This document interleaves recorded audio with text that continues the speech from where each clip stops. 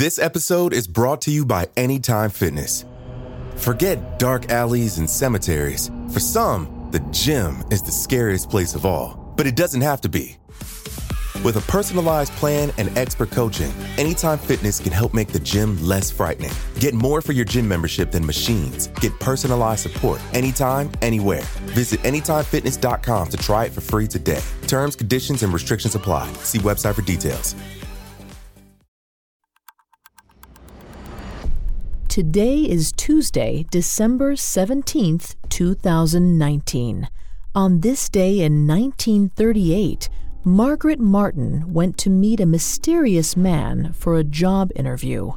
It was the last time she was seen alive.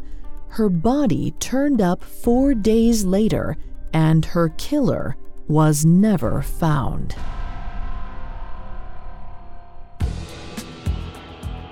Welcome to Today in True Crime, a Parcast original. Due to the graphic nature of today's crimes, listener discretion is advised. This episode includes discussions of sexual violence that some listeners may find offensive.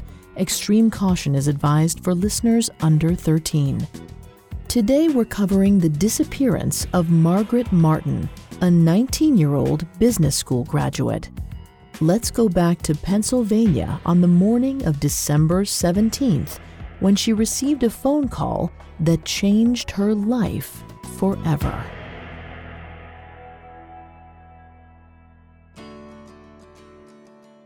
The cold winter calm was shattered by the phone ringing in the Martins' Luzerne County home.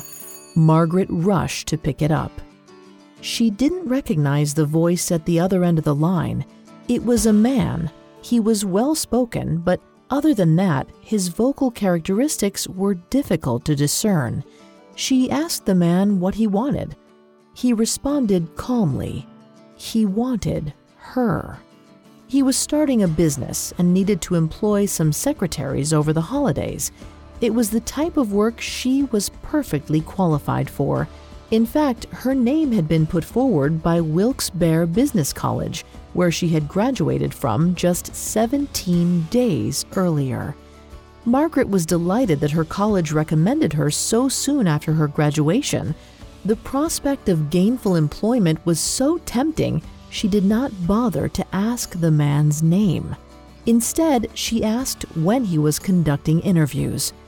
As a matter of fact, he said he was interviewing people that day in Kingston Corners. Margaret was floored by her luck. That neighborhood was only a short walk from her parents' home. They agreed that they would meet there that afternoon. Thrilled, Margaret hung up the phone and went to her room to prepare. The pink and white bedroom was sparse in its layout, just as Margaret liked it. She had firm values and lived by them. The only decorations were 3 pictures of biblical figures and a framed wartime photo of her father. She left their 2-story yellow house soon after, telling her mother, "I'll be right back." She did not return. A woman matching her description was seen on the streets of Kingston that afternoon, but she was not alone. She was accompanied by a mysterious gentleman in a brown suit. The man, who was later assumed to be her kidnapper, was described by witnesses as sandy-haired, between 25 and 30 years of age, and slightly overweight. He was well-spoken and significantly taller than Margaret Martin. The man led Margaret to his car and allowed her to get in. He was not seen using force of any kind. However, as soon as the doors of the black coupe closed, Margaret Martin was never seen alive again.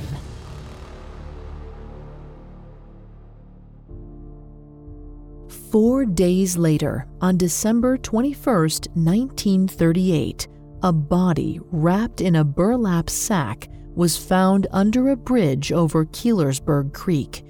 The body was that of Margaret Martin. She was naked and badly mutilated. whoever killed her appeared to have successfully attempted to dissect her. The case was ruled a homicide almost immediately, and police scoured the area for clues. Beyond the witness testimony, no leads were forthcoming.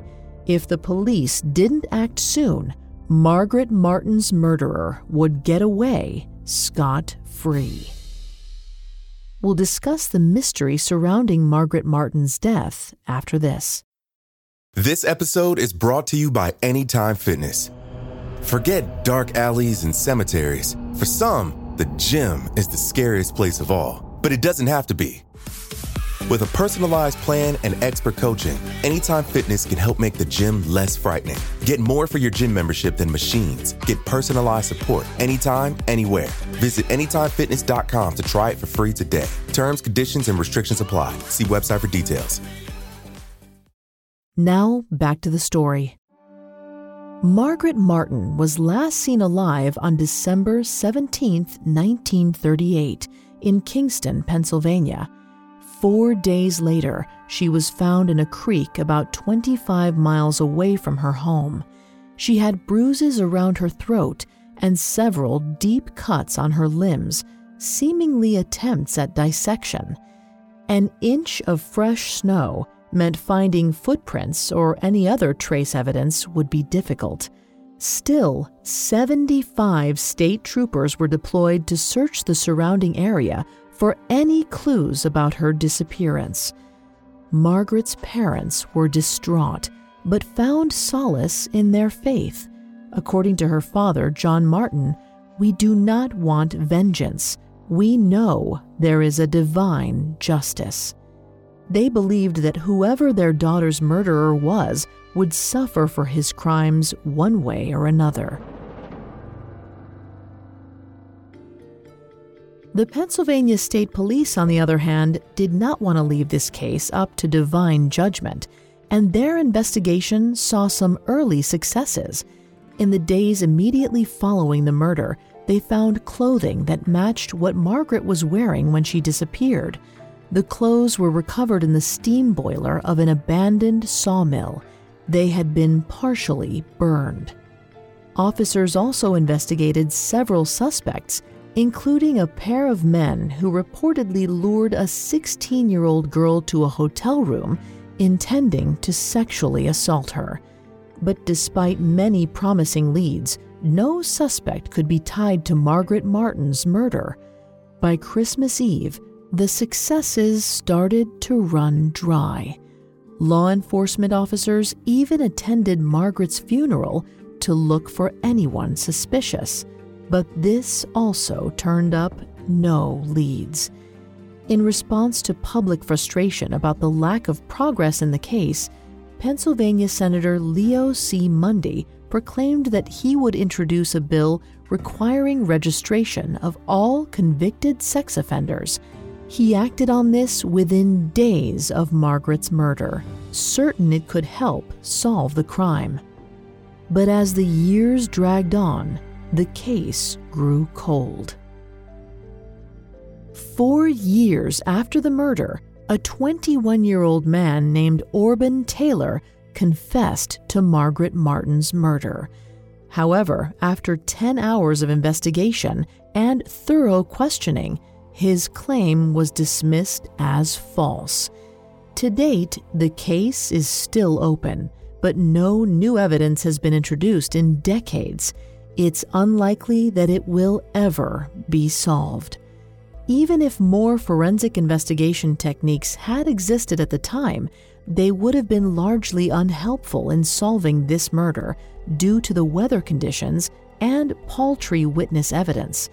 On top of this, most of the tools we use to protect people from anonymous phone calls nowadays, phone tracing, GPS, and caller ID, just did not exist in the 1930s. Margaret Martin, a deeply religious and studious girl described by her mother as a living saint, had little reason to suspect that the promising phone call was summoning her to her demise. And whoever the killer was, he is likely long dead. Even if new techniques could solve the case, it would only provide a curious answer. It would not lead to any justice. All that the descendants of Margaret Martin can hope for is the divine justice John Martin insisted was coming for the man who killed his daughter.